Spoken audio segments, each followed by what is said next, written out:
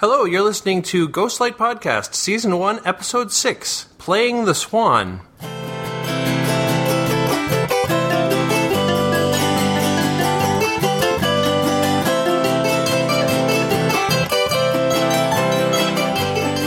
Alright, as I said at the intro before the music, this is Season 1, Episode 6, Playing the Swan. I'm your host, Paul Mackey, and I have with me my lovely wife, Darcy. Hello. Ben Pfeiffer. Hello. And Amy Bowen. Hello. All right, and I'm going to... like a Three Stooges thing, like hello, hello, hello. Yes. And then we're going to swing the alphabet. B-A-B-B-B. Okay, sorry. You don't know Swinging the Alphabet by the Three Stooges? I most certainly do not. Oh, all right, then. All right. I'm going to do the summary. This will be our last summary off of, that is prefabricated, and then I think we're going to attempt the 60-second for a while. And we may decide to find some new summaries after that. Who knows? But this episode, here is what it has on IMDb. It's opening night for Hamlet, and though Jack has shown promise, insidious words from Richard send him running. Ellen and Geoffrey finally talk about the breakdown and the events leading up to it. And if they can find their star, the show must go on. There were no typos in that one. I stumbled, but there were no typos. On Amazon, I think each episode has a description. Oh, okay. FYI, I could send them all to you for season 2. That might be nice. All right, are we leaning away from the 60-second summary? Oh, I'm totally down with the 60 seconds. I can totally do it. Fun. I think it would be fun. Yeah. All right. Game on. I would like to do that. I agree. The DVD set that I have has a description for each episode, too. But right, which is probably what the Amazon ones are. Okay. Probably. Well, no, I'm all for 60 seconds. All right. Yeah, let's go ahead and do it. Why not? Okay, I'll have an example for that for our... we'll start that in Season 2. I'll take an example, get permission from either the Ramjack or the Intro to X folks, and we'll play what it's supposed to sound like, and then I will... For Episode 1, I'll try to do one myself. When I did one for Intro to X, it was like 2.5 minutes long for 60 seconds. It sounds like you.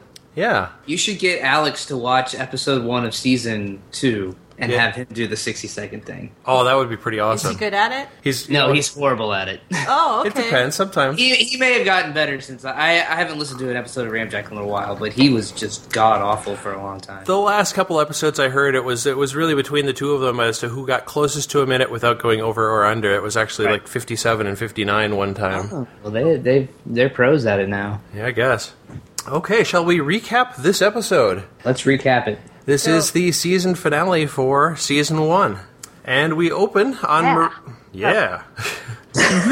Series 1, right?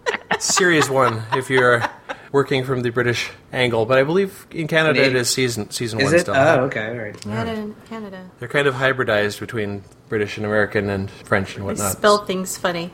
Put a U in color. They have great honor. Anyways... So we open Season on 6. Yes. Episode 6, Season 1.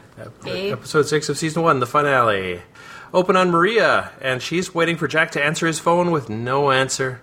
So the whole cast, as they're getting fairly used to this season, apparently, this show, apparently, is released. And they're supposed to wait near their phones. When they get back to the office, Anna tells Ellen to wait for a few minutes because he's talking to... someone, and that someone is summoned or is attempted to be summoned when Geoffrey hollers for Oliver. Have anything to say about the open? This is the cold open before the credits. This is the credits. Yes, I do. Yes, okay. I do. Now both Anna and Ellen know that Geoffrey still talks to Oliver. Well, Ellen already knew that. They already talked about that, but now Anna knows about it too. I think both of them probably think he's either still insane or he's going insane again. Maybe not Ellen. I don't know, but Anna, I'm pretty sure. She must think he's losing his mind. I don't know if she knows that he's actually talking to Oliver. I think that Anna just thinks that he's losing his mind or never regained it. Yes, well, now that he's bellowing for Oliver, she might be clearer on the voices. Correct. Yeah. Perhaps. It does seem there's a time later on in the episode where Ellen reacts directly to talk of Oliver and says, let's table that for right now, basically, she says. Because I can't deal with that too right now. Right. All right, so after the cold open and the credits, Kate is looking for Jack at his apartment, and the apartment manager apparently doesn't think much of guys, because she thinks he's either going to be dead on the floor, and once she sees his stuff is packed, she says, it's probably another woman. That was kind of weird. Yeah, sure sounded like she was speaking from experience. I thought so. Mm-hmm. Right. Definitely from experience on finding tenants dead on the floor, but also probably from what the men do. Those men. Mm-hmm. Capital M men, all of them. Yeah, disgusting, isn't it? Mm-hmm. There. All right. Okay, so Oliver and Jeffrey are working on puzzling out what happened, and there's some debate as to whether the show was too much, but Jeffrey was pretty clear Jack was getting a handle on it, so he didn't think that was it. And they're interrupted by Ellen, and they, Ellen talks about the same thing really, and then I think actually this is the scene where he says that's what Oliver said, and she said let's not talk about that right now. Right. Mm-hmm. And we discussed this earlier. She saw him, right, at one point? She That's what believes she she says. did. I don't know whether she was just talking the way that She said it in passing, though. We didn't see it. We didn't see it as happen on audience screen, members. Okay. so we don't know for sure whether she's being supportive and just saying, sometimes I think I see him out of the corner of my eye because I'm grieving, and Right. I mean, that's something that a lot of people have said without really quite literally meaning it, or maybe saying I thought I saw for a second and then turned and it wasn't, that sort of thing. Mm-hmm. But she might have meant it. She might have meant it. I can't tell. I couldn't quite tell. I have a whole bunch of notes from this scene. They're mostly about the conversation between Jeffrey and Oliver before Ellen comes in. I was surprised that Jeffrey says to Oliver, "You broke me." This is news to me that Jeffrey apparently holds Oliver at least partially responsible for his original mental break. And I'm inferring that Jeffrey thinks that history is repeating itself. When Oliver was directing Hamlet and Jeffrey was playing the title role, Jeffrey broke down. Now Jeffrey is the one directing, and apparently Jack is kind of breaking down or something. Possibly. I believe partially, though. I mean, it's clear there was a lot more going on with the relationship, the triangle of the first Hamlet. That's right. Yeah, there was their circumstances were very different. And I believe it was. I also noticed. Oh, sir. Go ahead. I was going to say, I think I think to a large extent the madness was stemming from that relationship issue and not so much the show. Yes, exactly. That is true. The rule, I observed, continues to hold. The second anyone besides Jeffrey enters the room, Oliver abruptly vanishes. And this scene made me remember something that Oliver said to Jeffrey during the conversation they have in jail in episode 4. Resolve your feelings for Ellen and everything else will fall into place. It looks like Jeffrey's actually taking a step in that direction by telling Ellen that he'd had a broken heart over her affair with Oliver, and that was why he was breaking down. Yes, they do start to discuss his breakdown in this scene, and then in the next it moves along further. Mm-hmm. All right. So next, Holly and Richard talk about Jack, which Holly finds delightful. But then Richard confronts Holly about May. Well, first off, before that, Richard says that Jack has no understudy. Why wouldn't he have an understudy? I found that... I mean, obviously to make the plot go forward, but, I mean, under normal circumstances, you're putting on Hamlet, there's at least an understudy for the title role, right? Always. Yeah. That was purely for the show. Yeah, even in high school, you have an understudy for the main. And plus, I mean, considering that it's Hamlet, I mean, that you could go with the excuse that they've had so many delays in rehearsal that there wasn't time, sort of. But that's not even true, because with this being Hamlet, you've got a whole mess of hungry actors that are like, I can do that. Right. If you get me in there, I can do that. Well, the old guys, if they had to step in, they probably could have done it because they probably did it when they were younger. I mean, clearly when the production was going on, when Jeffrey leapt into the grave, they showed it finishing up with someone else in the role. Yeah. Right in the middle of mid-show. Mm-hmm. Right. There are literally dozens. If you're in a Shakespearean theater company, you've got dozens of hungry actors who didn't get cast for Hamlet that wanted to be, right, and that probably know it somewhat backwards to forwards already themselves. Yeah, that's just something you get with young male actors that could be playing Hamlet. Yes. So then that was completely I don't know, contrived, unbelievable, or whatever. Yeah, it was a contrivance for this show. I wouldn't buy that. So Richard confronts Holly about May, and May swears that, Holly swears that she talked to May. May was fine, and then May slipped into a coma. Yeah, I like the fact that it seemed as though Richard was genuinely concerned about the performance. This is the first time in a long time that he's seen genuinely concerned about anything. Mm-hmm. So I like that, but then it didn't take very long for that to go downhill. Yeah, well, he kind of got distracted because he did launch into these accusations, and he was being very serious compared to before. Right. But and we learned that May is alive. Yeah, May is alive in a coma. She didn't die. She's not Still dead. Not dead, despite the flatline. Flatline, but recovered to the point of. Twice. I wonder if she talks to might be on a Oliver machine. when she dies in between. I wonder. That'd be an interesting could be. Plot device. Yeah, sure. That would be interesting. So, but after he starts to confront her, she decides to slap him around. Yeah. And he didn't seem to mind too much either. She kind of slaps him around until he's more agreeable, and then she asks for him to disrobe. We'll not go for it. We'll not directly quote just in case. Just in case. Amy? Right. In my notes for this scene, I put, I was so pleased to see Richard finally standing up to Holly and not just going along with everything she says and does. And going back to what you guys said, he is showing that he really does care about May. And I got that maybe he does care at least a little bit about the artistic integrity of the festival. Mm-hmm. Maybe. Go ahead. Someone else wanted to interject? No, I agree with you there entirely. Yep. Okay, thanks.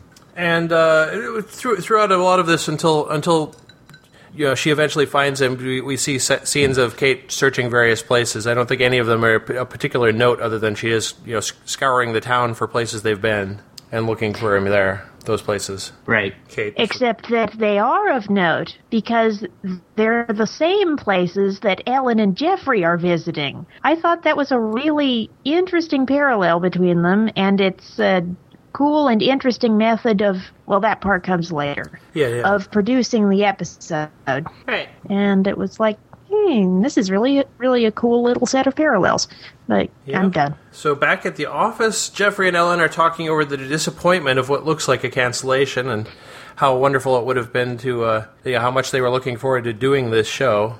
And Ellen presses him further about his breakdown. So they commence a tour of the sites of the notable events of the breakdown. Basically, they embark from the office at the end of this scene. And after more of Kate looking around town, then Anna goes and talks to a bloody-lipped Richard about Jack. I liked this scene. It was pretty good. It was funny. Anna's awesome. She doesn't. She looks like she's on the verge of being overly flustered all the time, but she doesn't quite get to overly flustered. Just flustered. Yeah, and you can tell she totally wants to say something, but it's her job to keep it all in, and she does a good job of keeping it all in. Mm-hmm. She's funny. And then at the main stage, Jeffrey and Ellen look at examine the very moment that things changed for Jeffrey.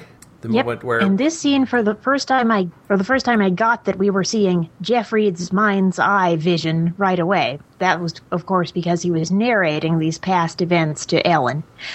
Something that stuck out to me for this scene was that Jeffrey, narrating these past events, comments that the actress who was playing Gertrude in that production had the flu, poor thing.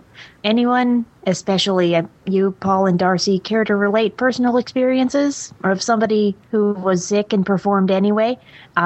Before you, I have been there, done that. Not in a stage play, but in a band concert. Yeah. Which was not fun. Yeah. I certainly know of quite a few hungover crew members trying to perform their duties here and there. There's that. There's the time that... the next show after open. Yeah, and when I was in high school, I think it was high school, performance of South Pacific. I know I was real sick. I shouldn't have been there at all. Sick, though. Yeah, I had... it was lung.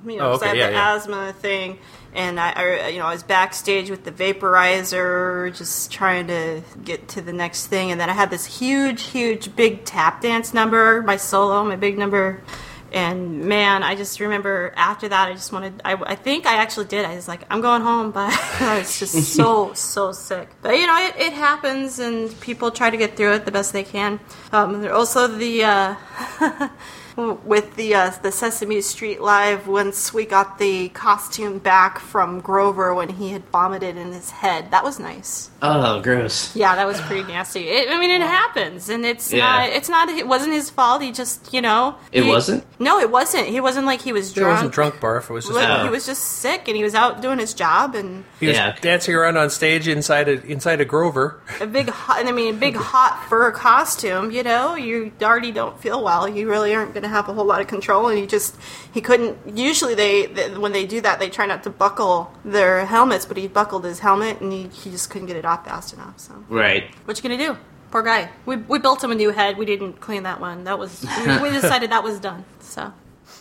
Probably a good choice. Yeah, poor guy. Yes, indeed. So. Quite the anecdote. Sorry. There's other weird ones that were... I don't know if anybody wants to know about that one, so... But the...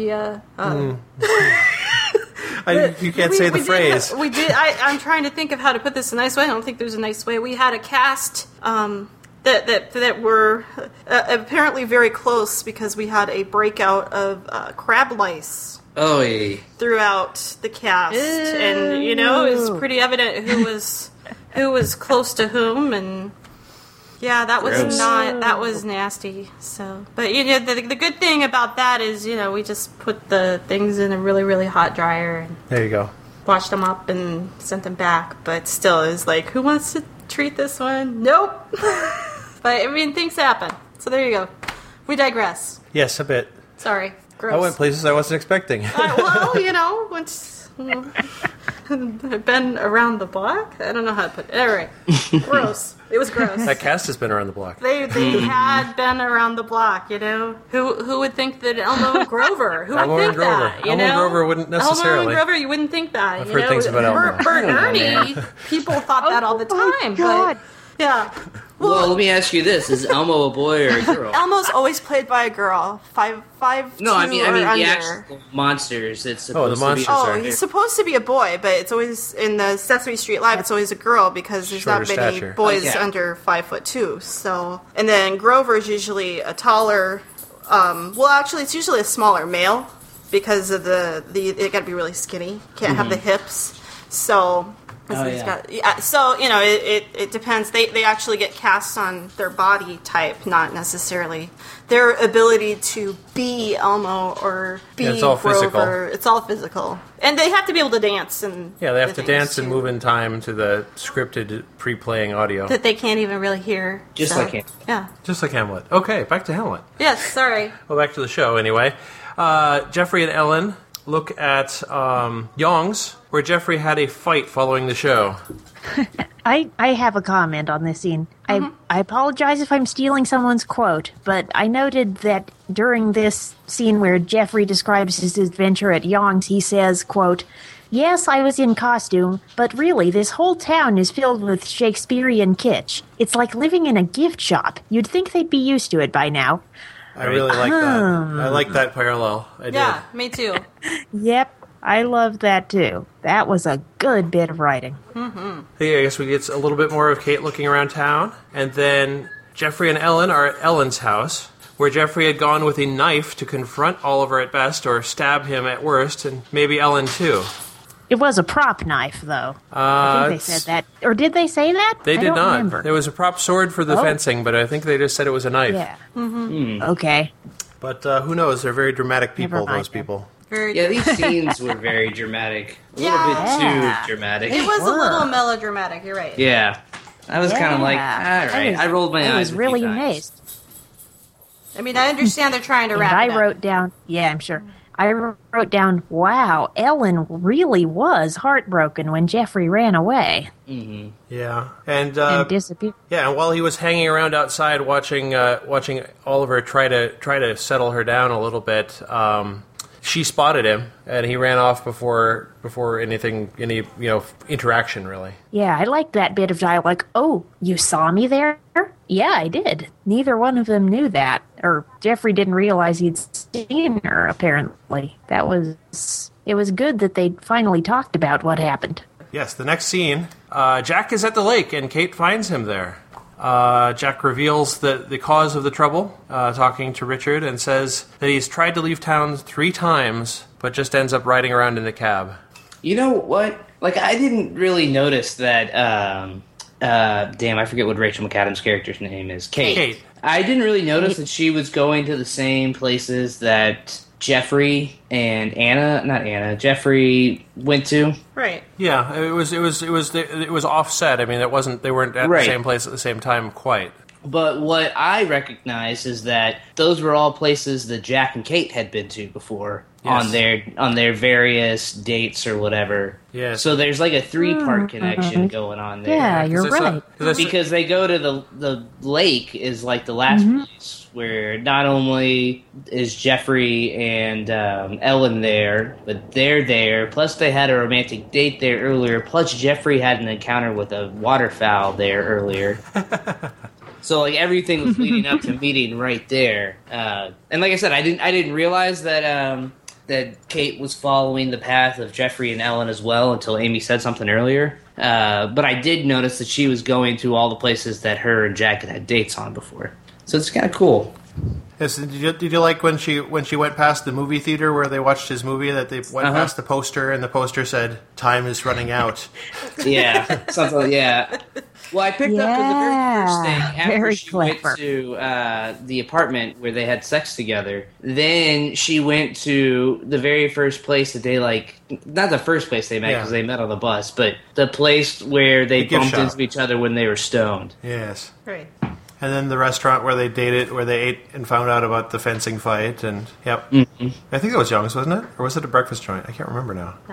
It was they did go to the Chinese place at some point. I don't know when though. Okay then. Jeffrey and Ellen are also at the lake, where Jeffrey had gotten arrested for molesting the local wildlife. Which sounds worse than it is, but yeah. I don't know if I want to bring this up now, but Go ahead. There's a lot of references to swans in this episode besides the title of the episode. Yeah, I was going to actually mention that. I didn't find any specific reference to what playing the swan might mean. Or throttling a swan, or riding in a swan, or swans eating cremated remains. Yeah, and then song. Yeah, I mean, and there was that quote at the end that is from. Well, I'll get to that. It's from King John. It's from King John, but in any case, I suspect that. You know, I really wasn't able to figure out the playing, what exactly playing the swan meant out of everything, but the playing the swan, isn't that like Swan Lake? I don't know. Yeah, I mean, Swan Lake is the only kind of swan thing that I could think of. That or Black Swan or Swan Song, because it's the last episode of the right. There's that as well as they go into the long the speech from King John. Yep. So that's. Yeah, so I mean, I didn't even realize that had anything to do with anything until Paul said something just now. So, anyways, I could tell it was from some Shakespeare play, but I didn't know which one. So, thank you. I went forth and found it. So, and then Ellen reveals her suicide attempt. That's pretty funny. Which she was pretty serious about, apparently, but she didn't really know the depths she was working in. The depths of that, yes, that was pretty funny. So they end up deciding to go ride a swan boat. Oh, you forgot that Basil was there. He didn't. Basil was at the suicide attempt on screen. Oh, yeah. I liked that. And he didn't say anything bad about her. Maybe he has a secret crush on her. Well, I think that he could recognize that part of it didn't need to be. I suppose. I mean, that's. You know, someone's suicide attempt or someone who's that low, that's even for a reporter or whatever, a gossip columnist or whatever he's supposed to be, that's a little bit of everything. Yeah, clearly. A little too far, yeah, exactly. Television host, gossip columnist, theater critic. It's a small town, apparently. It is a small town. All around good guy. Yeah, he's got a lot of hats. Only so many people can be that cynical, right? Mm-hmm. So at this point, when Jack and Kate are talking in this scene, they're working toward Jack doing the show. I mean, it sounds like he's, even though despite all of the bad feelings and everything, he's definitely working his way toward, I have to do the show for my own sake, for everybody else's sake, for all the reasons. Mm-hmm. In this scene, it's so cool that Kate says, "You're afraid to do it, but you know you have to do it, and if you don't, you won't be able to live with yourself." We all know that sums up both Jack's feelings about playing Hamlet and Hamlet's feelings about having to kill Claudius. So more great writing and great Shakespearean references. Yeah, I did not know that, but now I do. Yeah, well, which is exactly what she says. Yeah, I think you can use that on stage because it's all emotions that are similar to the emotions. Yeah, that's right. Yeah, there are a lot of little Easter eggs that go way over my head. Is actually feeling right now. Mm-hmm. I like that too. That's pretty and then at the end of the scene, he asks her how she found him. Does anybody have that as a quote? Because I think it's really interesting. I couldn't figure it out. Which one? This is the one where he says, "How did you find me?" And she says, "I met you on a bus. Remember?" Yeah, that made no sense to me. I'm like, huh? What? You're by the river? Yeah, but that has nothing to do with the bus, does it? Yeah. I think maybe she meant that. No. I was gonna say that she went to all the places that they had been before. I don't understand why the bus thing, though. That makes no sense. Yeah, okay. I mean, that's one other place that they had been together before, but that's kind of reaching. Yeah, I know. It was a little odd. But best... Oh, yes. Sorry. My best guess is what she's trying to say is, I ran into you by chance before. I figured I could do it again. That's my best guess. It doesn't make too much sense. That works for me. That could work. Makes more sense than I met you on a bus. There you go. That was weird. And then for a scene transition, they look out on the lake or out on the river and see a swan boat. And on that very swan boat, Ellen sees them. And she and Jeffrey decide it would be best if they just hide. Which is funny. Have you ever been in a situation where it's like... Where I've been hiding a swan boat? No, not on a swan boat. I don't even know if you've been on a swan boat. When I was in Boston, they weren't not on the common yet. I know, but that... It was winter. Okay, we know. But at any rate, like, if you're, like, driving in your car or something, and you're just like, oh, God, I don't want this person to... You ever done that? No. Really? Probably not. Oh, okay. Darcy's got something to hide. Well, my mom's dead, so, I just didn't want her to see me, that's all. Not like she wouldn't see my car and know it was my car, but Yeah, in our current car, it's a little bit hard. It's a little bit hard. No one will know it's me if I duck down. That car is a monstrosity. I'll explain. We call it the box elder bug. It's a fairground model Scion XB, and by fairground model I mean it has orange, black, and silver graphics all over it that say Scion and the Scion logo and Scion.com. And we got a really good deal. It was only had 8,000 miles on it. I couldn't say no. So right. No. It's a good car. Yep. Very reliable. Yeah. Looks horrible. Very embarrassing. Well, a lot of teenage boys point. And little boys. Little boys point too, but teenage boys... Every time Fox sees it, he just points at it. Well, no, he's in it, so... Yeah, I know. He's like, yeah, this is my car. It's my race car. He calls it his race car. Yeah, I think he's, he's 7. So I think he's still at the point where he's like, hey, everybody, check out the really cool car with all the graphics I have. If he was 14, I think it would be more like, Dad, can we get the graphics off this car? Yeah, right. I give him some baby oil, tell him to get busy. Yes. Like, rub that off now. Is that what takes it off? Yeah.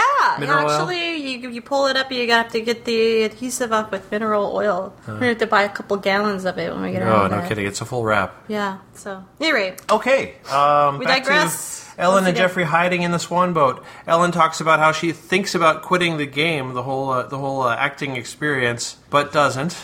Because she doesn't know what else to do. Yeah, because she does admit to being an attention seeker. Right. And playing to her public. And, she wonders if she could instead be like a baker or something. Yeah. I'm actually starting, and this is the first episode where I even had like an ounce of empathy. Well, she's being normal. Ellen. She is. She's being a person. And she even says something. I hope this isn't going to be a quote that I steal, but she says, Georgia had to stay up all night cleaning my costume. It's not funny. And I was like, oh, she does care, but not all of the time. I don't understand why she... Is it a persona that she feels she has? I think she's letting some walls down when she's talking to Jeffrey now, because they're both letting some walls down and talking directly through everything that happened and speaking honestly. So I think the diva wall is down, but I noticed that it seems to... he seems to have broken that wall down, because even in the performance... Yeah. And after the performance, the diva wall seems to have been gone. Right. For this episode. So, I don't know. Maybe she built the diva wall up after that? I don't know. Probably, yeah. But like I said, this is the first episode where I even liked her a little bit, and there you go. Yeah, no, I'm still not a fan. Yeah, you don't have to be, but yeah. I see what you're saying. Yeah. They're definitely softening the character in this episode. Right. Well, she's got a long way to go if she wants to win me back. Yeah, she was pretty horrible, so I do agree with that. So this scene pretty much ends with them deciding it's time to talk to Jack. Their boat is called in, and they meet up with Jack and Kate at the shore. Yeah, I thought that was cute. I went, aw, yeah. Yay, they found each other. And I know I took good notes, but for some reason it feels jarring to me that they didn't have more conversation there, but it really is pretty much straight into opening night now. Yeah. From them meeting. Well, they only had like 2 more hours before, the 7 o'clock or whatever. Right, They had to go get dressed, put on makeup, and get busy. It's not like it was time to put on makeup and time to light the lights. Dress up. For the lights. Out the Muppets. The lights. There's lots of Muppet references this evening. That and crab lice. I actually... Well, not lots of crab lice, just... Oh, lots of crab lice. Hey, a few is enough. It only takes 2, Yeah, right, that's enough. It only takes 2.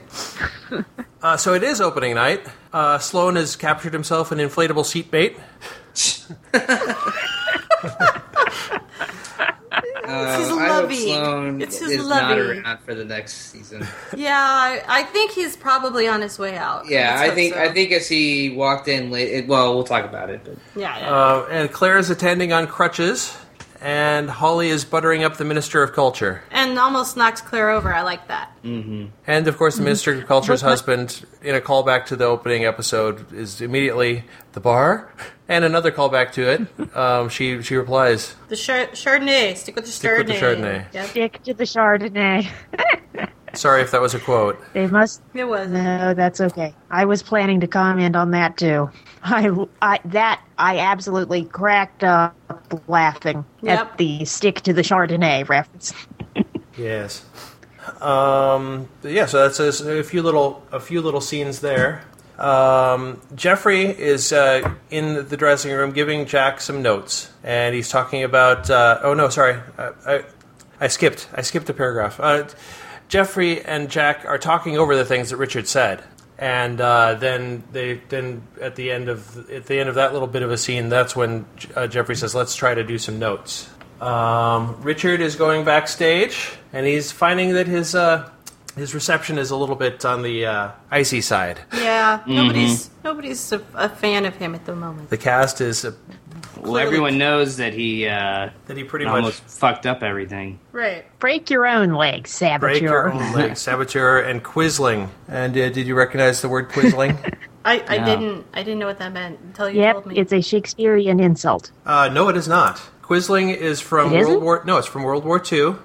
There was a Norwegian name by the name of Quisling who assisted Nazi Germany while they were capturing his country, so that he could be a collaborator and be high in the ruling party of the occupied Norway. And I see. Okay. So it was used as an expression for a traitor by a British newspaper, by the Times.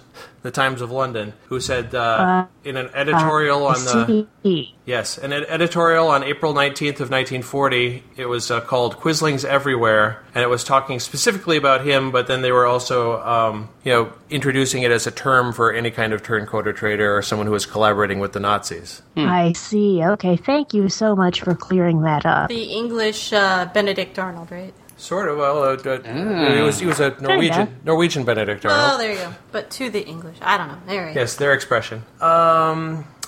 So now Jeffrey gives Jack the notes, tells him that when in doubt, find your light, and Jack admits that he doesn't actually know what find your light even means, and Jeffrey's been telling him. Neither did I. And Jeffrey's been telling him that for a long time.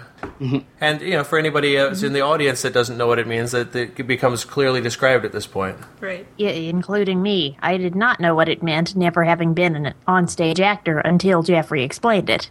And I thought, well, they don't usually have lights specifically for individual people on a movie set. So that Jack would not know this because he'd never acted on a stage before. He'd only acted on movie sets. Yeah, I think that movie sets tend to be a little bit more controlled. But it was nice to know it. I mean, there might be some movie sets where you do a lot of blocking inside of a. For movies, you want the entire scene to be lit. Yeah. Well, you want the entire scene to be lit, but and they don't really have a block. There could be a scene where there's a lot of blocking inside of space. But generally speaking, when they're working into here's your close up, here's your two shot, here's all the they're making sure that it's perfectly lit for that close up and the two shot and the various framings. Yeah, I see. Okay. So it is possible that he doesn't really know. It's a as it happens kind of thing for a stage actor. You have to sort of find your own light, basically. I see. Or your mark or whatever. Because a lot of times they'll also just put a little piece of glow tape on the stage so you can find it too. Sometimes. Oh, really? Yep. That's what we do that's fun. I didn't know that. That's what we do in marching band when we're rehearsing on our field. When in performance, you have to either look for your hash marks on the football field or your position relative to them. Right. But when you're first learning those positions, you use masking tape. Yeah, and they use glow tape in the theater because a lot of times, it's dark. The actors take their place, and they have to find the exact right place on stage before the lights are out. And then also before you start your show, you have to have somebody go and charge with your flashlight. You charge all the glow tape to make sure that all the marks are able to be seen. Yep. Weird, you charge it. That's weird. Yeah, you just hold the flashlight next to it for a few seconds. Right. How neat. That's behind-the-scenes stage stuff there. Yep. Jeffrey breaks down Jack's still kind of thrown by what Richard said, and Jeffrey tries to calm him down and tells him that basically there are 6 major soliloquies, and he says that all that Jack needs to do is nail those 6 soliloquies, and the audience goes home happy. It's true. He's right. Jeffrey's right. And Jeffrey's trying to settle him down, so Jack does point out there's a lot of lines in between those 6 soliloquies, and Jeffrey says, "No, it's filler. Don't worry about it. You got to hit these 6." Yep. He has a good point. That would make or break the production for most of the audience, whether or not Hamlet got his 6 big soliloquies right on the money or not. Yeah, and I've got to confess, I didn't really think of 6 soliloquies. I can think of 2 or 3 usually when I think about Hamlet. I mean, it's obviously the that first too solid flesh and to be or not to be, and now I might do it pat. But the rest of the other 3, I didn't really. No, there's some of them are smaller and not as. Like you said, there's one that's only 6 lines. 12 lines. 12 lines, whatever. 12. 12. Mm-hmm. And then we've got it's just about time for the curtain, and Naum won't let Richard go back to his seat. Hey, yay! I don't think it's really that big a deal, but he's saying, it's regulation. You can't go through here now. You have to go the other way. And that's not always true, I mean, clearly the show had not started yet. He was just kind of putting him in his place. One on him, yeah.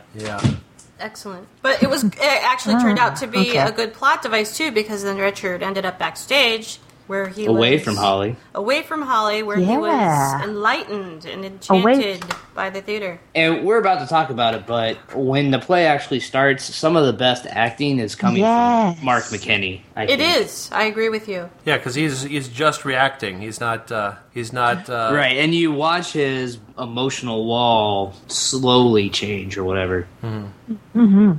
Yeah. Yes. This sequence was just magical and beautiful, and I can't wait for us to continue into it and continue talking about it. Oh, I have a question. Sure.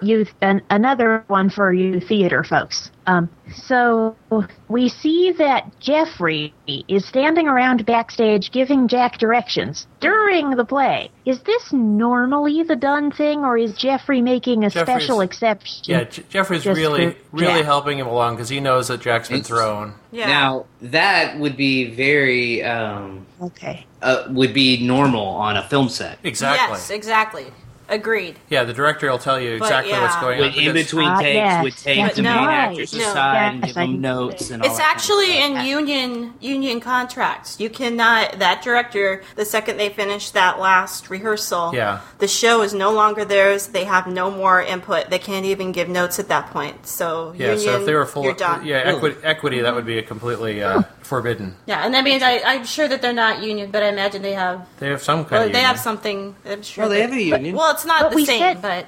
I think they have that's right. Yeah, they must have different rules in Canada because I am positive I remember somebody, might have been Darren, it was Darren. I think, saying, that's right, bloody unions. But it's not IATSE. It's 5 o'clock, bloody unions, go home. Right. Yeah. So, but...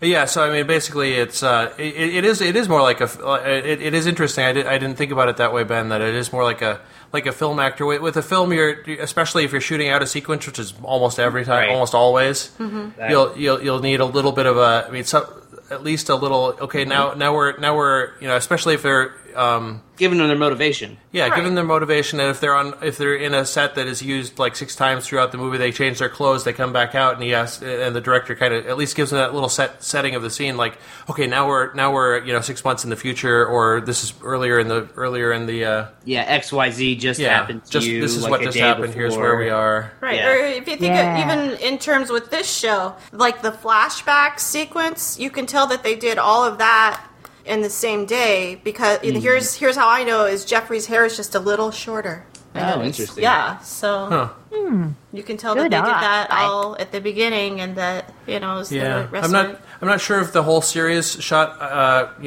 if they shot all 6 episodes at once, but I definitely noticed that they were at least very consistent with their continuity in terms of the actors who were on stage during this one and during episode 4. I put up that shot of Jeffrey on stage for episode 4. I thought that was from it. this episode. Yeah, no, that was the one. That's pretty cool. Yeah, the one in episode 4 was everybody was in full costume, whereas when they were talking about it here, there was no set. It was just those actors in costume, and Jeffrey was in street clothes. Right. I'm sure they either were very good with their continuity, exactly where people were blocked on that stage, or they shot it at the same time. They had to shoot at the same time because they wouldn't want to have to pay those people to come twice. Possibly. That's my thought. For them being those episodes being that close together, you're probably right. Yeah, and I don't know what the method for shooting this is. I mean, it's kind of a 4.5 hour movie of sorts. It's broken into 6 episodes, but something like that. Right. But anyways, back into the fictional world of the show. Jeffrey gives the last second notes right before the first soliloquy, and continues to do this as each one comes along. Kate is doing particularly well too, and Richard is really starting to, as we said, as we cut to him as the show progresses, he's definitely seeing what this Shakespeare thing is really all about. Yeah. Which is weird. What did he do before what's his name died? Before Oliver died? Did his role really change that much that he wasn't... I mean, I guess this is the first time he's seen a production that's not the watered down Oliver gave up production. Yeah. So maybe that's what they were talking about. Yeah, and I mean, even with Oliver having given up, he was such a strong personality that I think that it was really able to be a little bit more divided out, where Richard could just be the guy that was going out and getting the funding and talking to the sponsors and not really interacting with anybody, because the art was all covered. It was that major personality, megalomaniac, is in charge of that part, and I'm not even, as Richard's not even connected to having to deal with that because he's just off doing his fundraising. Right. And it becomes a little less segmented here, both because of Holly's efforts to make sure that he's, she wants him to be completely in charge of it. So he has to have a little bit more exposure to it here. And there's just not, there aren't any walls up right now because the entire structure is dissolved during the interim after Oliver's death. Right. Well, I did like that Richard started to do his "I saw chorus" line when I was 16 bit again. Yeah. Yes. Same thing as after seeing Mamma Mia, just feeling the same kind of refreshed and love for the theater. He could get it out of Shakespeare, even though he hates Shakespeare, quote unquote. I don't know. But he doesn't. He doesn't hate Shakespeare. Obviously he doesn't. Now he found, by watching this and not Oliver's watered down Shakespeare's, he found the spark. So yes, good for him. He did. Good for him. Good for this show. That was a fantastic development for the season finale. About Paul, Earlier you mentioned Kate doing really well. I loved that Kate both has a really pretty singing voice and really gets Ophelia way, way better than Claire did. I picked up on, at least as far as I perceived it, Kate is playing Ophelia exactly the way Jeffrey described it to Claire in the rehearsal scene earlier. And Claire just did not get Ophelia's madness really at all. But I think Kate gets it. Yeah, I think Kate does get it. It was really cool to see. Yeah, I was getting up to that, and I noticed that at that point, Claire, they do cut to Claire in the audience, and she's got her arms folded, and she really doesn't want to be reacting, but she also brushes a tear back at the same time. Yeah, she can't control herself. It's sad. She's like, this is what I'm supposed to be doing, but it's still sad. But okay, no, this is what I'm supposed to be doing. But I don't think she was crying for herself. I think that she's actually caught she was moved. She was moved. She didn't want to be. Reluctantly moved. Yes. Yeah. Absolutely. It wasn't that she was sad she didn't get to exactly. roll. Yeah. No, that was clear. Oliver arrives during Soliloquy 6, and then he reminds Jeffrey that there's something that's missing from the stage. Now, did Oliver arrive during a promise made 6? to an old man? Right. Did he arrive? He did not show up because Jeffrey was too busy to be thinking about Oliver? Possibly. I mean, so if we go the it's all in his mind route. Yeah, we could be. Good point. You got down to that last soliloquy. Yeah. Jeffrey was no longer pumping Jack for each soliloquy, and now suddenly it's time to think. Oh, wait a second! I forgot to place my prop. Yes. I've never done that, have I? You remember it? I remember. Now, who was responsible for that? The night dress that did not get. Well, you see, basically, normally on a regular. Okay, we're going to tell this story because it's pretty amusing. This was a production of The Christmas Carol, and properly, the way the stage is supposed to work. You have your crew, you have your props people, and you have your crew who are supposed to be setting everything and pre-setting it where it needs to go, and the actors are supposed to deal with their acting, but. Right. Scrooge. Oh, yes. We won't name Scrooge because he's passed on. He has passed on, and he was a very nice guy, except for this was a particular not so good moment. Yeah. So Scrooge, after he's this is post seeing Marley, but before any other ghosts visit him, right? No, it's right before the Fezziwig dance. Well. Yeah, I mean, but it's early in the show. Basically, right. He goes upstairs from his dinner and he changes into his dressing gown out of his clothes. Right, and this is done on we were doing a production. It was on a revolve where he turns away. They turn the revolve around, and then when he comes back, he's dressed. He's pulling on his dressing gown. Except for he insisted. I'm the one who has to place my dressing gown exactly the way I want it. You can't do it properly. I need to put it exactly where I want it. Except for if you don't do it. If you don't remember to do it, then suddenly it all breaks down. Yes, and especially when you're Scrooge and you don't leave stage again for another 7 scenes. Right. So what happens is Scrooge gets up there. He's on the revolve. He's time to change. He's wearing basically long underwear. It's long underwear. It's long underwear. It's somewhat period. It was not part of the design. It was not part of the design. It was what he was wearing, and he was forced to perform the next 7 scenes in his underwear. Yes. He's very loose and... And the whole time, we're thinking, how can we get him off stage for a half a second and have somebody pull this on him? Yeah. And the whole time, we could not do it. We were even, we were like, okay, can we do a blackout where the ghost that falls into the grave comes in, and I'll pop out of the grave in the blackout, pull it on him, and have it be like, but there was no way it was going to work. Right. No. It was horrible. So it was a bad experience for many. But did you notice that their understage was so much like the understage? Did you ever go? Oh yeah, it was understage. Okay. Yeah, it was so much like that, actually. And that was the only performance, that Christmas Carol, that I actually had to be under that stage. And there was a place, and I was a very small girl back in those days, and there was a place where you couldn't get through. Yeah. It was maybe a 9-inch squeeze through. Yeah. And it was me and one other gal that had to get through there, the actress that was playing the ghost. And I remember one time I got my foot caught and I couldn't get it out, and it was just horrible. And then there was also fog involved. Yeah, well, I was in the big revolve shooting the fog for that. Yeah, thanks for the fog, Paul. Well, I wasn't shooting that fog. I was shooting the fog that was in the big revolve. Yeah, it was crazy. So that was a very interesting production, and a lot of things that could go wrong went wrong. And that particular episode was being adjudicated for a intercollegiate review. That's right. I remember the adjudicator for the intercollegiate review said it was an interesting choice with Scrooge's costume in there. Knowing full, I mean, you could tell that when he was talking about it, he knew full well that something had gone wrong. But he was. Oh, you had a little basil on your hand. A little basiling at us. Yeah, I forgot about that part, but yeah, that was a very interesting. Watching this just took me right back to that day.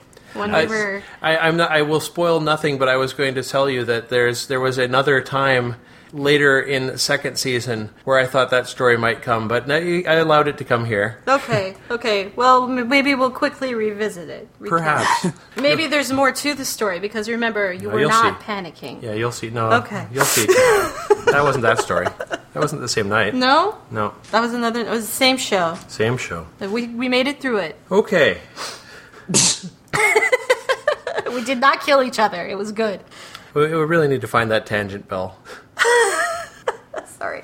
Okay.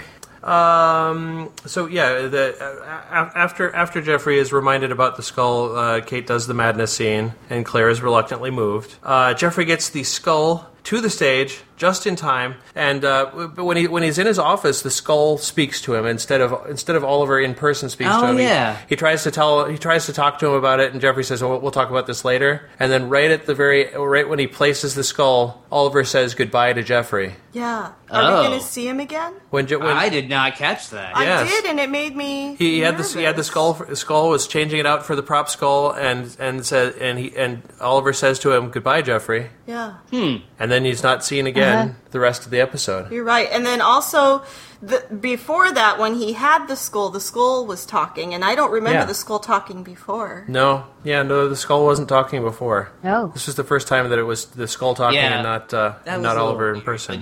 And technically, that is Oliver. Mm-hmm. Yeah. That physically is Oliver. Exactly. Right.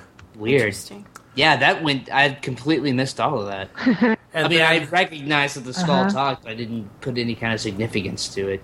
And then when Jack was on stage with the skull, did anybody see anything in particular about the skull that was amusing? Yes. I did. You did? Did you see it? I saw it. Of course I saw it. There was an After 8 mint in the mouth. Oh, good. Yes, you could see the corners of the After 8 envelope sticking out of the teeth while Jack was performing with it. Oh, yeah, I did see that. Mm-hmm. I have a few things about this scene. I was completely unaware that the Alas Poor Yorick sequence was after all the major soliloquies and apparently very close to the end. And also about the whole skull thing and the goodbye, Jeffrey. Yes, I did catch that, and that makes sense. Having his skull used in the production of Hamlet was Oliver's last request, and obviously the play is a success. So it makes a kind of sense that now that both of those things have been accomplished, Oliver is able to, as we say, move on. That was how I interpreted what was going on.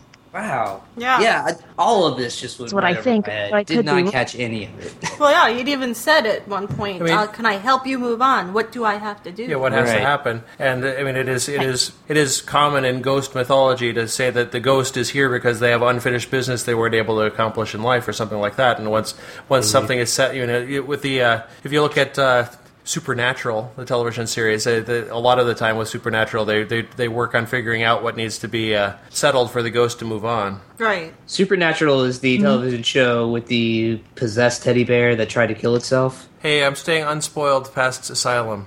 Oh, all right. Well, I've never ever seen that show, but I had a buddy show me one episode, and it fucked me up. Did it? No, it's It's a series that I was doing an introcast with Allie Jones.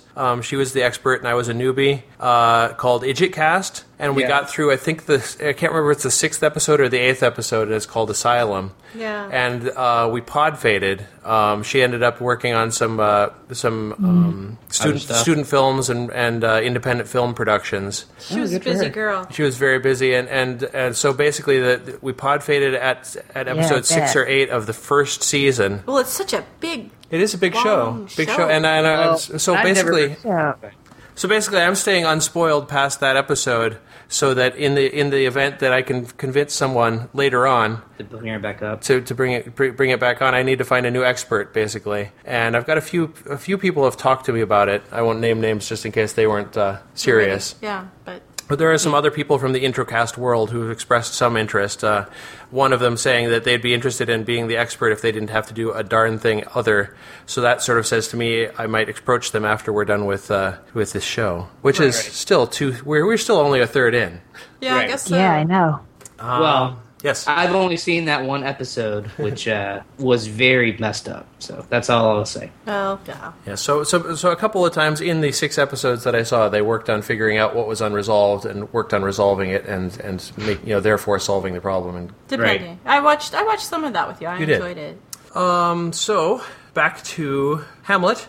The show ends to a standing ovation, and I don't know if those are dreadfully common in their theater. I know that it feels like these days people give out usually opening night at least. Yeah, these days I've been to several things where I've been like, really? You're well, up? I mean, things don't always warrant. Yeah, I know, and they just get them out of obligation, I would say. Yeah, it felt it felt like in the past when I've been, because I've gone to shows and whether it be concerts or plays for quite some time, and it feels like only more recently there've been audience that have been just like, okay, now we're going to stand because it's time to stand. But I remember a time when it was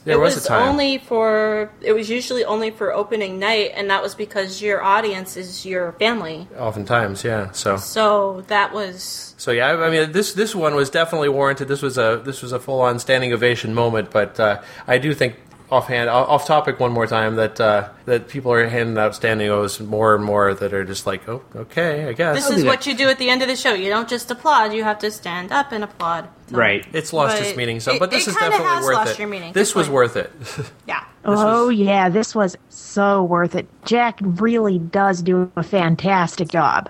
And again, I will say that yes, everyone did a great job, but actual actors in the television, I thought Mark McKinney did a really, really good job. He did. Mm-hmm. Yeah. Absolutely. I think he did a little bit better than I don't know what Jack's Luke Kirby, is that Luke his Kirby, name? Yes. Yeah. Luke Kirby did a very good job too, and he had a lot on his shoulders to pull that off, and I think that he did a good, believable job of pulling it off. Right, I agree with that. But McKinney's performance was subtle enough that it really felt real to me. Mm-hmm. Subtle is the right word there, because he's not acting. He's the only one not acting, and it really stands out because he's acting as a normal person reacting to something. It's really awesome. He did it. And you're right, and it is all reaction, so that might.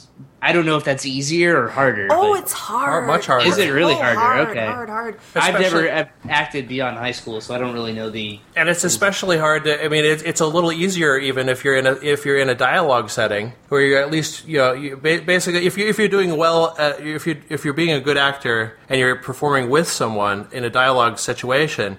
They're saying something, you're reacting to what they're saying, not just remembering your next line, and that's where you're performing really strongly.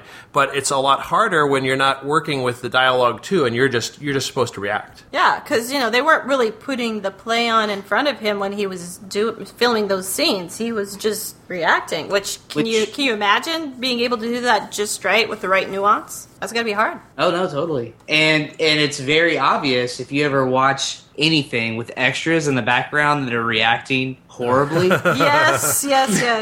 I'm trying to think of a good example. I can't think of a good example. I could see it in my mind's eye. I've seen it 1,001 times. So yeah, I can think of a classic example that doesn't fit our point exactly, but it shows extras behaving poorly. Behaving badly. Yes, I saw that video. Which is Yeah, I see. Well, there's that whole show called Extras, right? But okay, yeah. But no, there's a classic example of extras that are not doing what they're supposed to be doing in North by Northwest. There's a scene in a cafeteria where someone is shot at, and there's a small boy in the corner of the screen on camera in the scene that before anything happens covers his ears. Oh man. It seems like that kind of stuff is like sticks with you, and like especially if it's something that you're pointing out for the first time.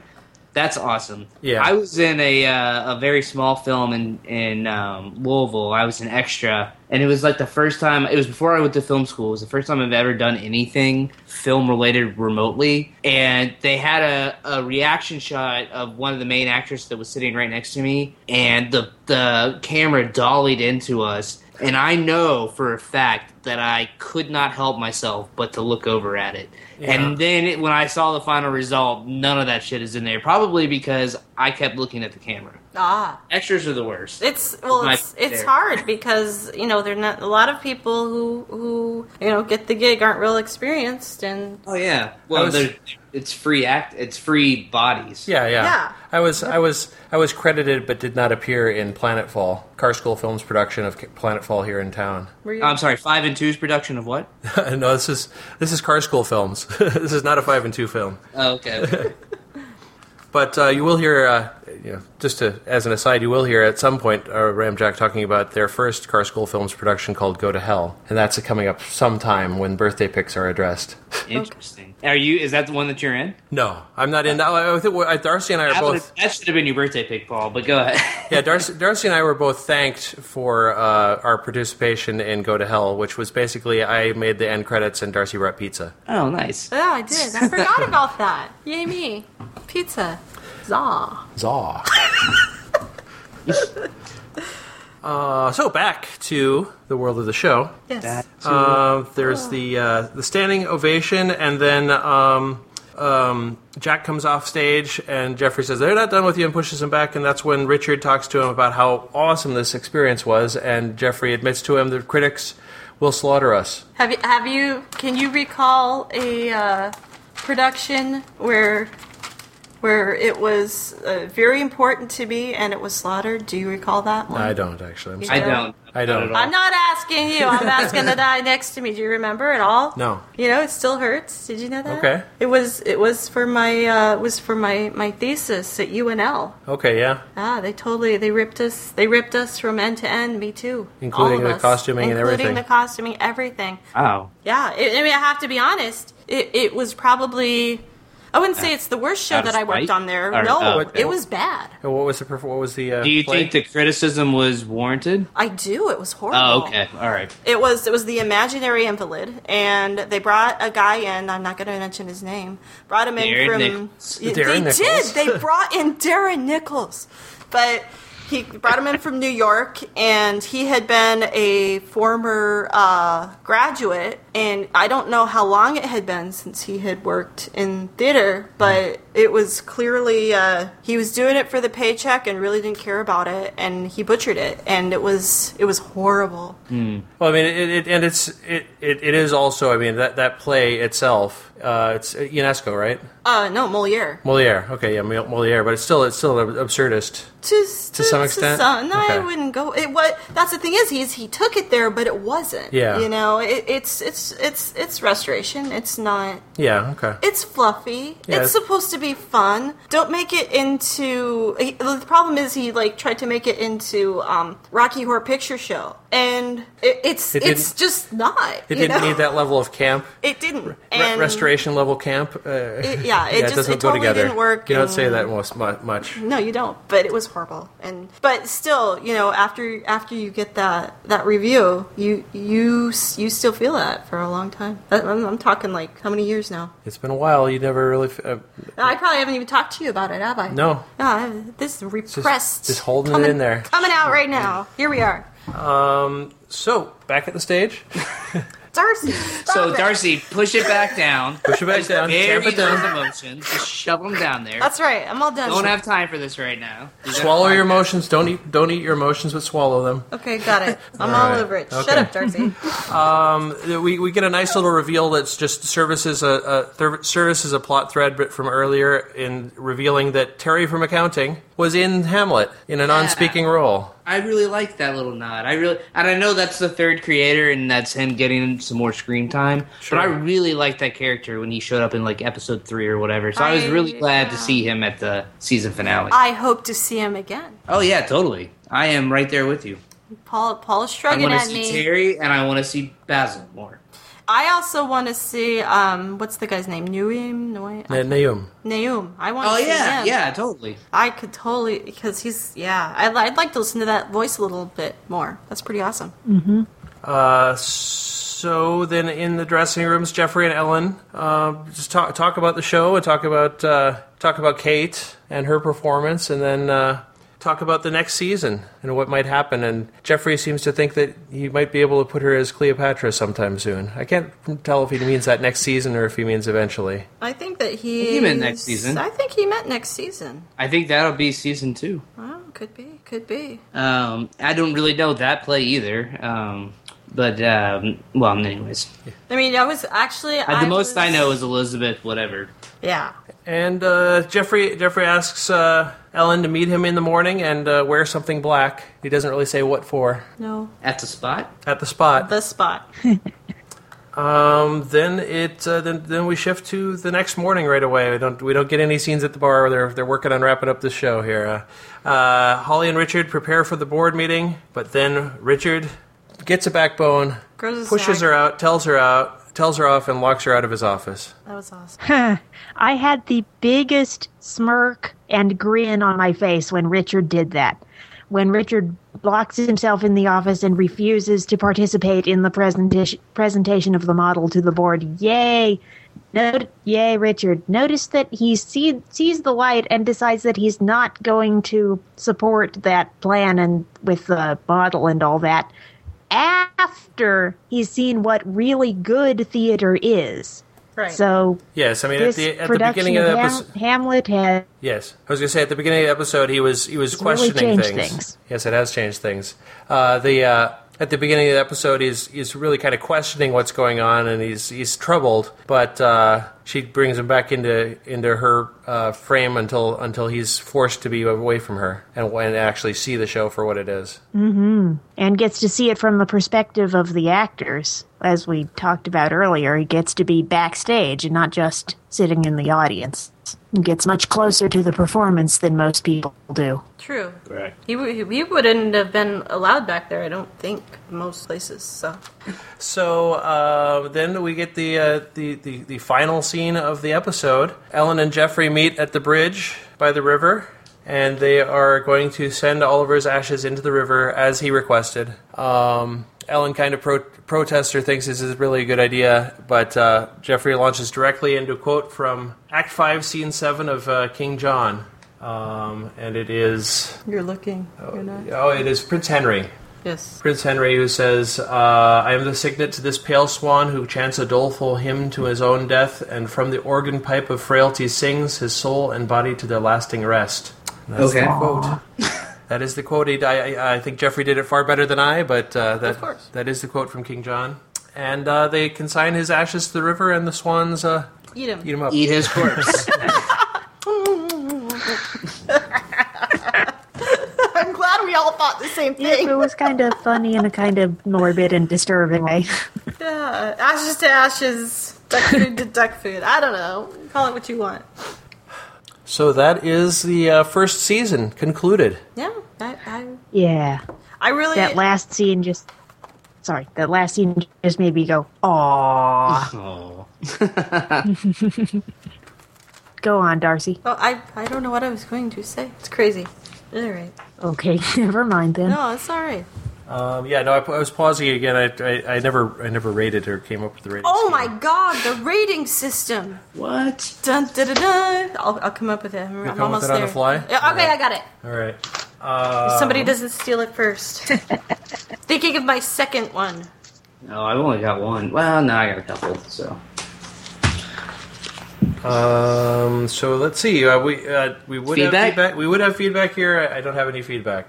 No, wait, that's a lie. Hey guys, there's feedback here, but you're not going to say anything to me because, hey, I'm adding this in later. I bet you couldn't have guessed. All right, we've got feedback from Superfan Heidi. Heidi says, "Hey guys, well, we made it to the finale. I love the Swan boat. We get some great character background on Ellen and Jeffrey. Ellen trying to commit suicide was one of the funniest things ever.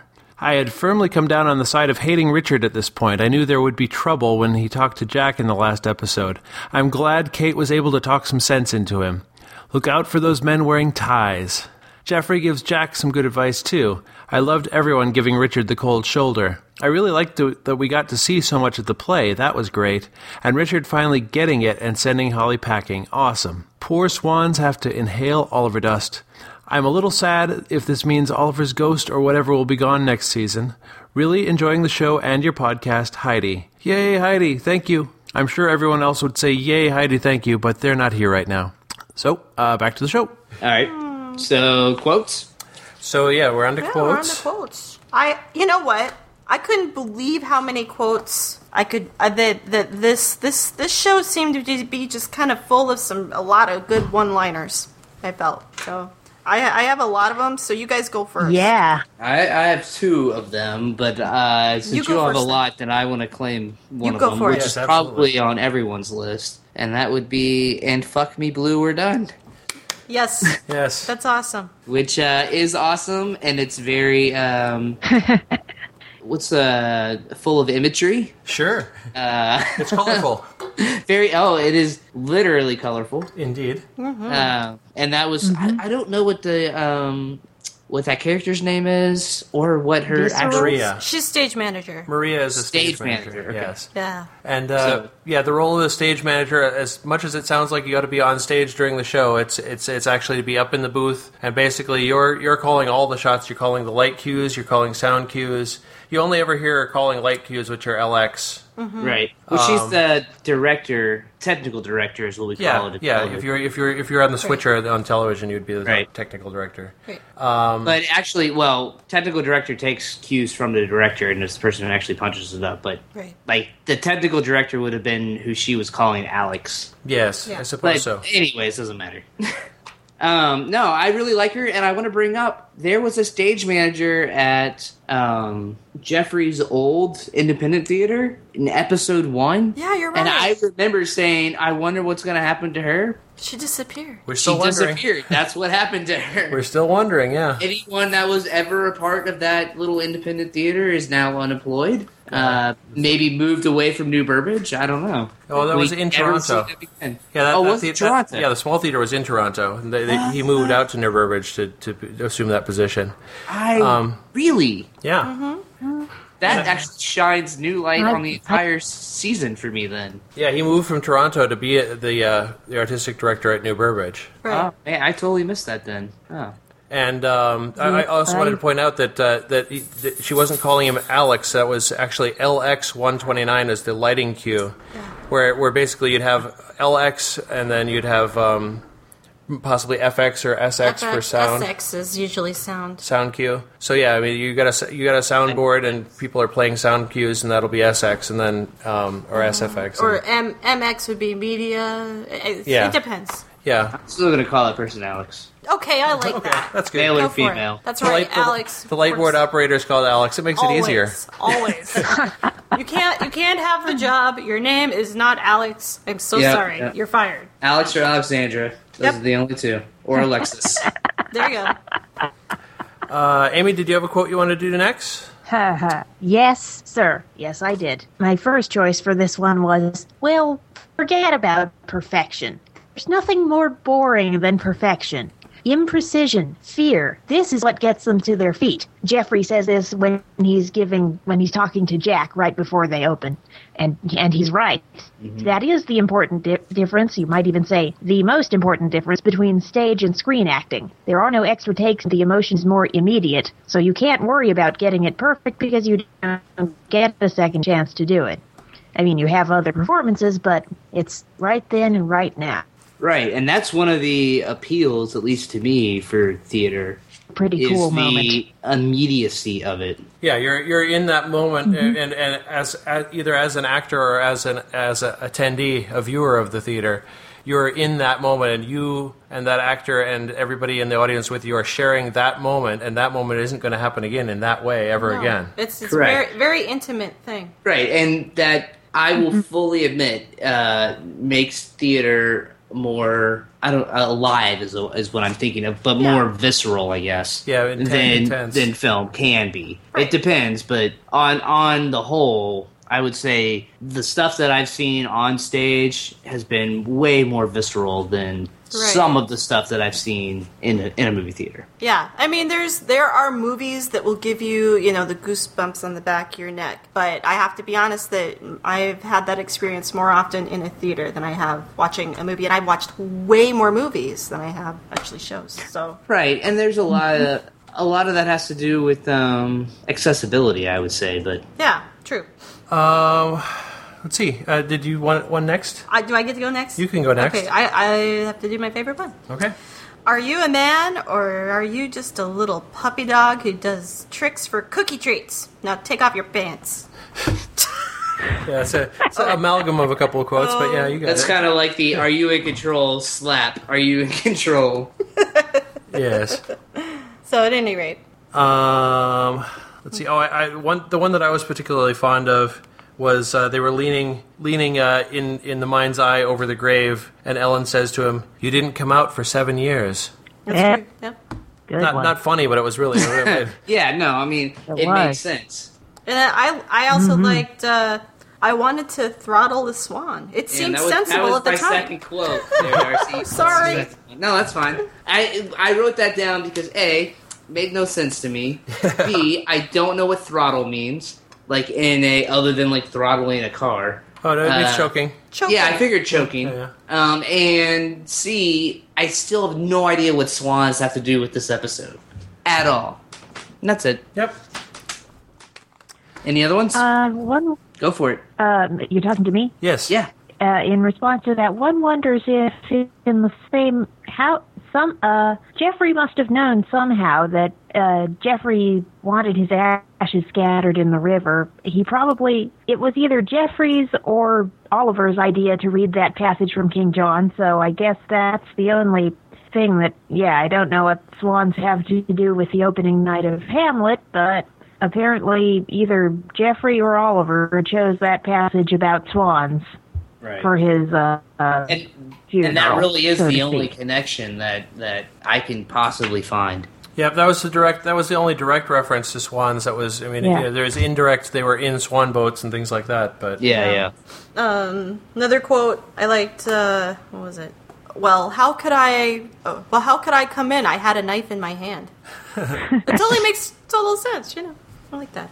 And then the other one I had was... You got a lot, huh? I did. I had a lot of quotes out of this. Is the other one, I met you on a bus? No, it wasn't, because that totally made no sense to me. I'm like, throw that away. At any rate, I liked careful. If a farmer names his pigs, it makes the slaughter very difficult. Oh. Yeah, that was Naum. Yeah, Naum, I like that. Like I said, I would like to see more of him. I really like his voice. Mm-hmm. Yeah, and then there was, I don't know the exact quote, but... something about fate and our prince. Yeah, I don't remember that one. I didn't write it down. I'm sorry. But he basically says he says exactly what's going on in that scene. Everybody really kind of knows that scene pretty well. That he's there trying to decide if he's going to kill the king, and the king is praying, so he can't kill the king while the king is praying. Right. Or he'll send him to heaven instead of to hell. Right. And then it's revealed that the king didn't really mean it when he was praying. Yeah. Classic. I really want that character to do more. I want to see more of him. Are we done with quotes? Yeah, the one I have is pretty boring, so there you go. Well, there you go. I had a lot of quotes. It was crazy for me, that one. So. Yeah. This was a good episode for writing. Are we moving on to ratings? We are ready to move to ratings next. Okay. Who wants to go first? I will. Okay. I'll volunteer. I hope this isn't someone anyone else had. but 8 out of 10 blow-up Scream dolls. Good job. Good job. Well, that's very interesting because mine, Amy, is 8 out of 10 promises to old men. Aww.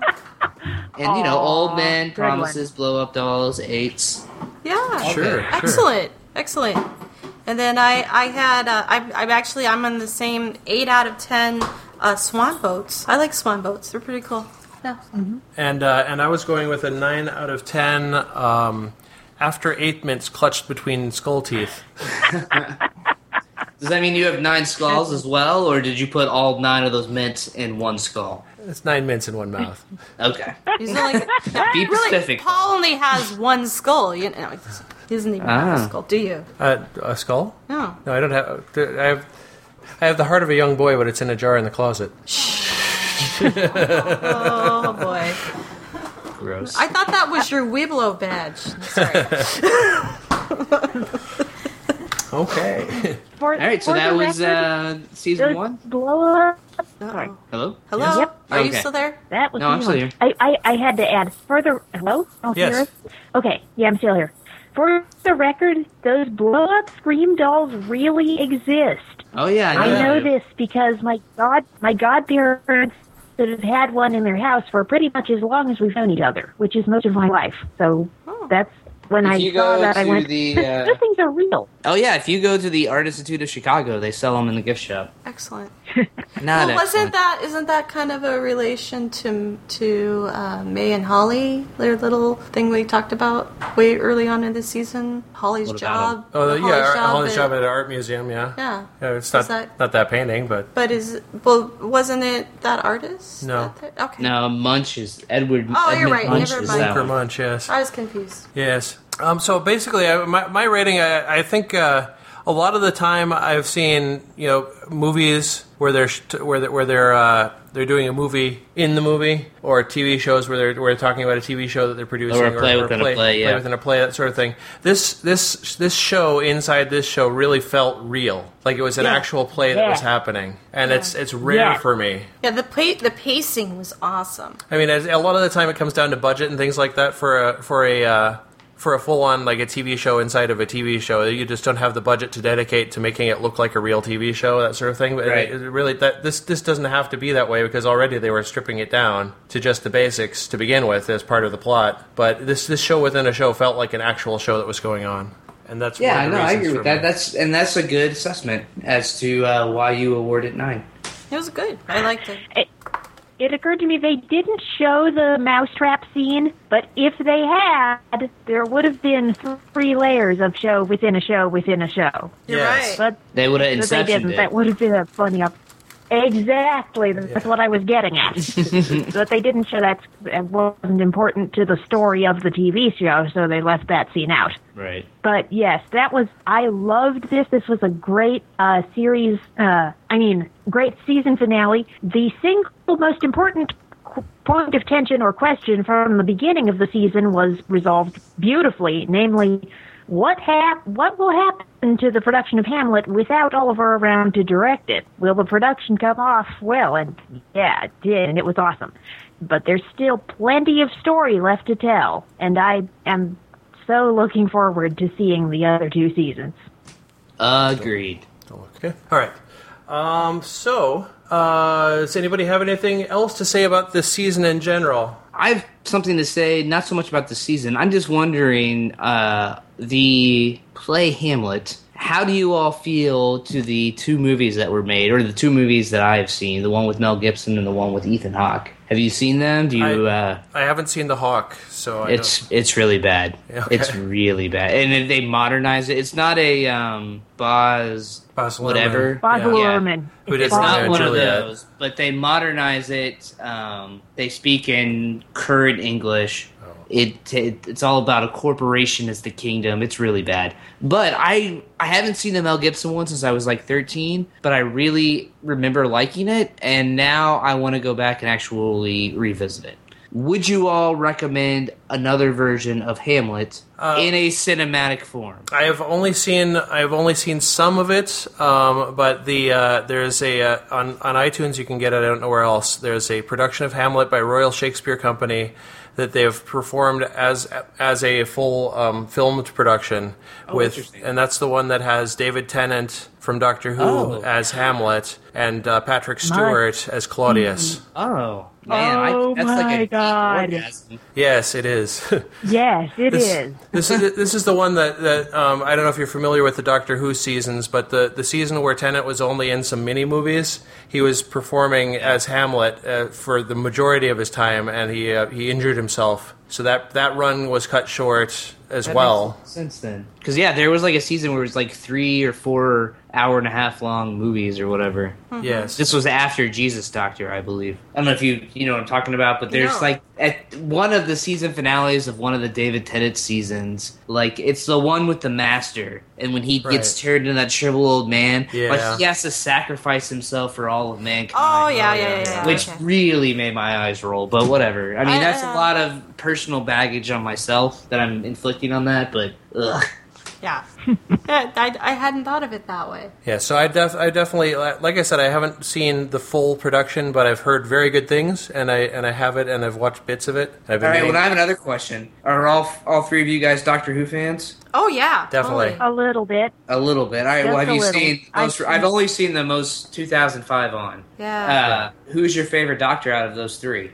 Or 4? Didn't they just name a new one? Yeah. We got the new one. Did. Yeah, the new one's the guy that was the Home Office minister in Torchwood Children of Earth. Yeah.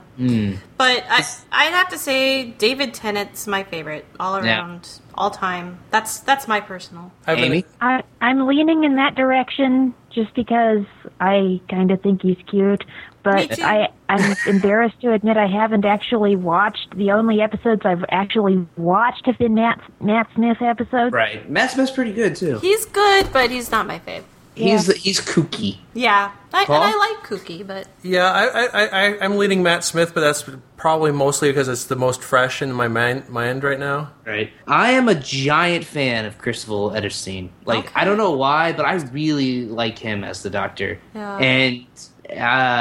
it may be the "Are You My Mother" episode was the first time that I decided, okay, now I'm kind of into Doctor Who, and it's also the first time we meet Captain Jack. You're right. You're right. I did love it. I remember when he regenerated into David first with the David Tennant. I was like, oh my god, this is ruined. I'm never gonna like it again. This is all over for me. I'm still gonna watch it because I have to. But yeah, I didn't think I would. Well, I'm also, and this is also kind of going against the grain, I'm a big Rose Tyler fan as the companion. And they had a lot. I mean, that was his only companion. I think was her, because that spanned into David Tennant. And I think like when she went to that alternate universe, not to spoilers. Anyways, Doctor Who is not slings and arrows, so we can probably stop talking. But we do like Sure. We digress. Ding ding ding ding ding. Yeah, tangent bell. My bad. So would you are we ready to wrap up and call and tell you what to watch for next time? Yeah. Sure. Okay. Yeah, I think we are. Your assignment for next time is the episode 1 of season 2, Season's End. Now, when was the air date on this, Paul? Because I noticed that the air date on the one we watched for this episode was December 8th, 2003. Yes, there is a significant gap. This first season was produced to be everything. You know, when you got to the end of this season, there was not. It wasn't like American television where you have a second season pickup. Right. They didn't have a pickup. They had nothing. You're right, and there's no real cliffhanger at the end of this episode. No. Yeah, no. This ends. If this was going to be the end of the series, they were ready for this to be the end. Right. And they eventually, I believe it was. I'm not sure exactly the timeline, but I believe it was after Showtime in the U.S. or was it Showtime or no IFC in the U.S. showed it that they co-produced seasons 2 and 3 between IFC and this must have been the infancy of IFC then. If it's like 04, 05. Yeah, it was 05. I think so. Yeah. So there's a 2-year gap almost. The air date for the premiere of season 2 is June 27th of 2005. All right, so a year and a half. Yes. Crazy. All right, so our next episode is season 2, episode 1. And it's called Season's End. And as of this moment right now, we're still stuck to no Netflix Instant Watch. It's looking that way as far as I can. I haven't actually checked lately, but... I haven't either, but I imagine... I only bought season 1, so I imagine I'm going to have to buy season 2, which is no problem for me, but I'm just... Listeners will have to get DVDs, or if they have an Amazon Prime account, yes, get it that way. That is true. Yep. Netflix, jeez. Well, it sucks that they... I mean, that was a really hard hit for them, I think. They lost a lot of copyright. Yeah, they did. I was at a conference recently, actually, and there were people from Netflix there. They use the same kind of software that we use. They were super nice guys. Good. Cool. I'm a fan of them. Netflix, if you're listening, I would love to work for you. And I would love to move to California. Oh, yeah, okay, yes. Sorry. Didn't want to interrupt your plea for work. No. So, does anybody have any wild predictions for what might be happening going forward? I mean, obviously they seal things up nicely on a lot of points during this season, as I said, they were planning on it being this season as far as they knew. Anybody have any predictions going forward? What we might see in season 2? What the season is going to be? Or? What we might see going forward. I have one. I think since I didn't understand or I didn't know that this was probably going to be the end, and they weren't expecting it to continue, and they wrapped up Oliver that way, I think that he's still going to reappear in this next season. I don't think that he's completely gone. I don't think that he has moved on, as they say in Supernatural. Okay. Maybe. I don't know. Yeah. It's a thought. It is a thought. It's an interesting thought. I really look forward to seeing that. And my reaction to the episode title makes me think that the next season of the TV show will start at the end of the play festival, the theater festival season. Right. Which is interesting. I'm looking forward to seeing what happens there. I've heard people say that they don't expect. I can't remember if it was you, Darcy, or you, Ben, or maybe just agreeing with each other that Sloan may not reappear and may not be long for the series. God anybody else that's coming back? Oh, okay. I thought you were just going to confirm that he is for sure coming. I don't know. Do you all think that Rose McAdams is going to be back? It's 2005 by the next time that they're the next season, right? Yeah, I don't think And so. The Notebook has come out, and she has suddenly become an A-list celebrity. Right. She may not come back. I don't think she will, and I don't think that what's Jack, his name? Luke Kirby? I don't think he'll be there either. Well, she's not there, but he's, no offense to Luke Kirby, but I'd never ever heard of him before this. So yeah, no, but I'm pretty sure that the way the plot went, he was here for this show. This was his gig, and then he had something else coming up. So I don't predict he'll be around. Yeah, I'm not exactly sure where else Luke Kirby has been seen. I know that our fan Stephanie, when we were starting out, had said that she thought Luke Kirby was really cool and cute and whatnot. So she obviously knew who Luke Kirby was aside from this show. Right. I don't know. So I can say that much. I won't say anything about any of these predictions, obviously. No. What about May? I think May. If she doesn't pull out of this coma, she could be our next Oliver. No, to be honest, right. I could do with or without May. I don't really care about that character, I hate to be like that, but It's all right. I don't have any emotional connection to her. Like, if she comes back, great. If she doesn't, great. I mean, How do you feel about your mother, Ben? No. That'll be a little. I love my mother. Excellent. I definitely do not see my mother in May. Okay, there you go. Well, I look at her as a kind of heroic, and I'm sort of predicting that she will show up in a boardroom or maybe even in a rehearsal suddenly okay, or when people least expect it. Perhaps. Because that would make for some really good drama. So I'm predicting that right now. So has Jeffrey worked out all his demons? Is he going to be a more level-headed character in the future? Well, he can't be. That doesn't make Yeah, I mean that doesn't make it show. Driver, yeah. True. Okay. How about Richard? Where's he going forward from this point? I don't think that Holly has gone away because she still is in charge of that corporation. So she'll definitely be the nemesis of. Well, not definitely. My prediction is that she will be the nemesis of the next season. Yeah. I think Richard has joined the side of the theater. But now he's still the go-between, though, so that's added conflict to him. Yeah, Holly's his hemorrhoid.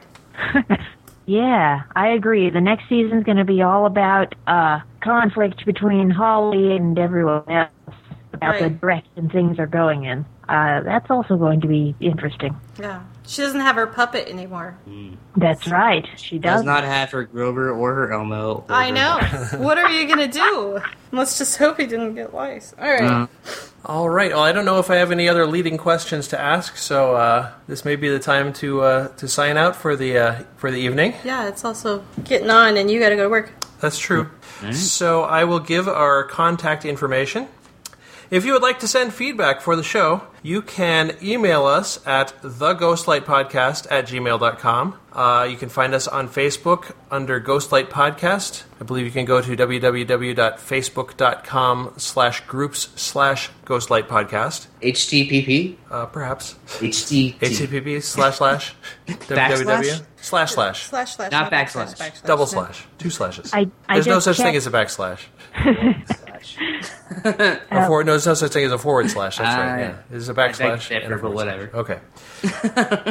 Yay with typography. On Twitter, we are at Ghostlight PC, and our websites that you can find our show and many other good shows is www.quadruplez.com. We have a voicemail line, which is 206-309-9389. And we love to hear voicemails during our feedback segment. We did not happen to hear one this time. Oh, no.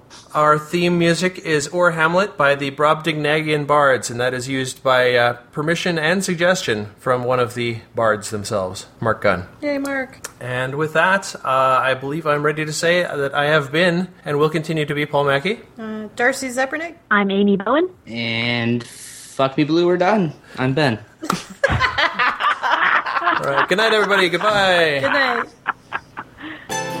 Was his king sitting in his garden all alone when his brother in his ear poured a wee bit of henbane? He stole his brother's crown and his money and his widow, but the dead king walked and got his son and said, "Hey, listen, kiddo." He looks. I hear the train! Yay! I thought I heard some background noise. Something. Hello? Yes. Can you hear us? Yep, here comes the train. Oh, there it is. Awesome. Not that awesome. Well, that's all right. Means There's nothing I could do about that. It means you're there. That's what we were looking for. Sweet. Ivan killed, and it's your duty then to take revenge on Claudius. Kill him quick and clean. Show the nation what a fraud he is. The boy says, right, I'll do it. I'll have to play it crafty so no one will suspect me. I'll kid on me. I'm a dafty. And we ended up not eating until almost 7, and then just sort of devolved from there. Yeah, because of a cranky girl. Yeah, the cranky girl didn't know. She is going to show up. No, not me. I'm all good. I got vodka, you know.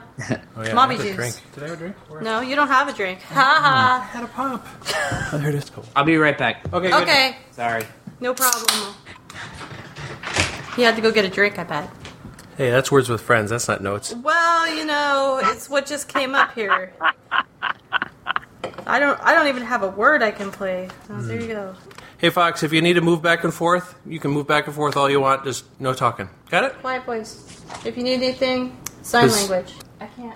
Fox, go ahead and talk. We're not recording yet. I don't know sign language. Doesn't matter. Well, just go to bed and you don't have to worry about it. Go do what we asked you to do. Don't forget to brush your teeth. Do your nebs remember to brush your teeth? Go. Try not to talk to us. Game on. All right. Okay. I remember when my dad told me not to talk to him. Well, you know, maybe I'm not the best mother in the world. No, I'm just messing. I liked your Jeffrey impression, though. I'm hearing voices and I'm going mad. Uh-oh. Going mad. Getting mad. Getting mad, all right. Oh, there's always voices around here. Always. All right, is that enough of that vodka in ya? Mm-hmm. Yeah, I keep working on it. And with all except Horatio, cause he counts him as a friend. Hamlet, that's the boy, puts on his round the bend. But because he was not ready for obligatory killing, he tried to make the king think he was tuppence off a shilling. Are we ready for the next bit of recap? Iris? Darcy? Iris. Wow. Whoa. That's Where'd weird. that come from? There's nothing in that pop over there, is there? That's just pop. Okay. I have to work tonight. Clearly. All right.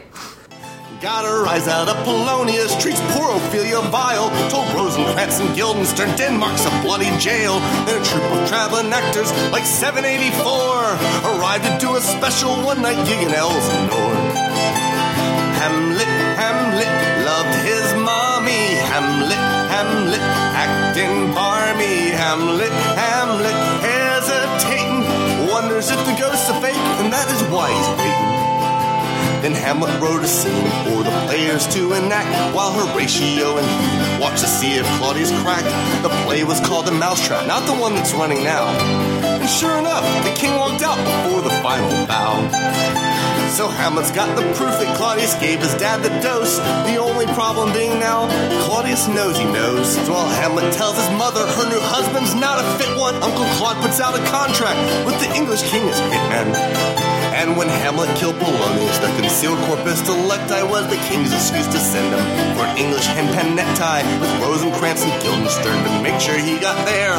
Hamlet jumped the boat and put the finger on that pair.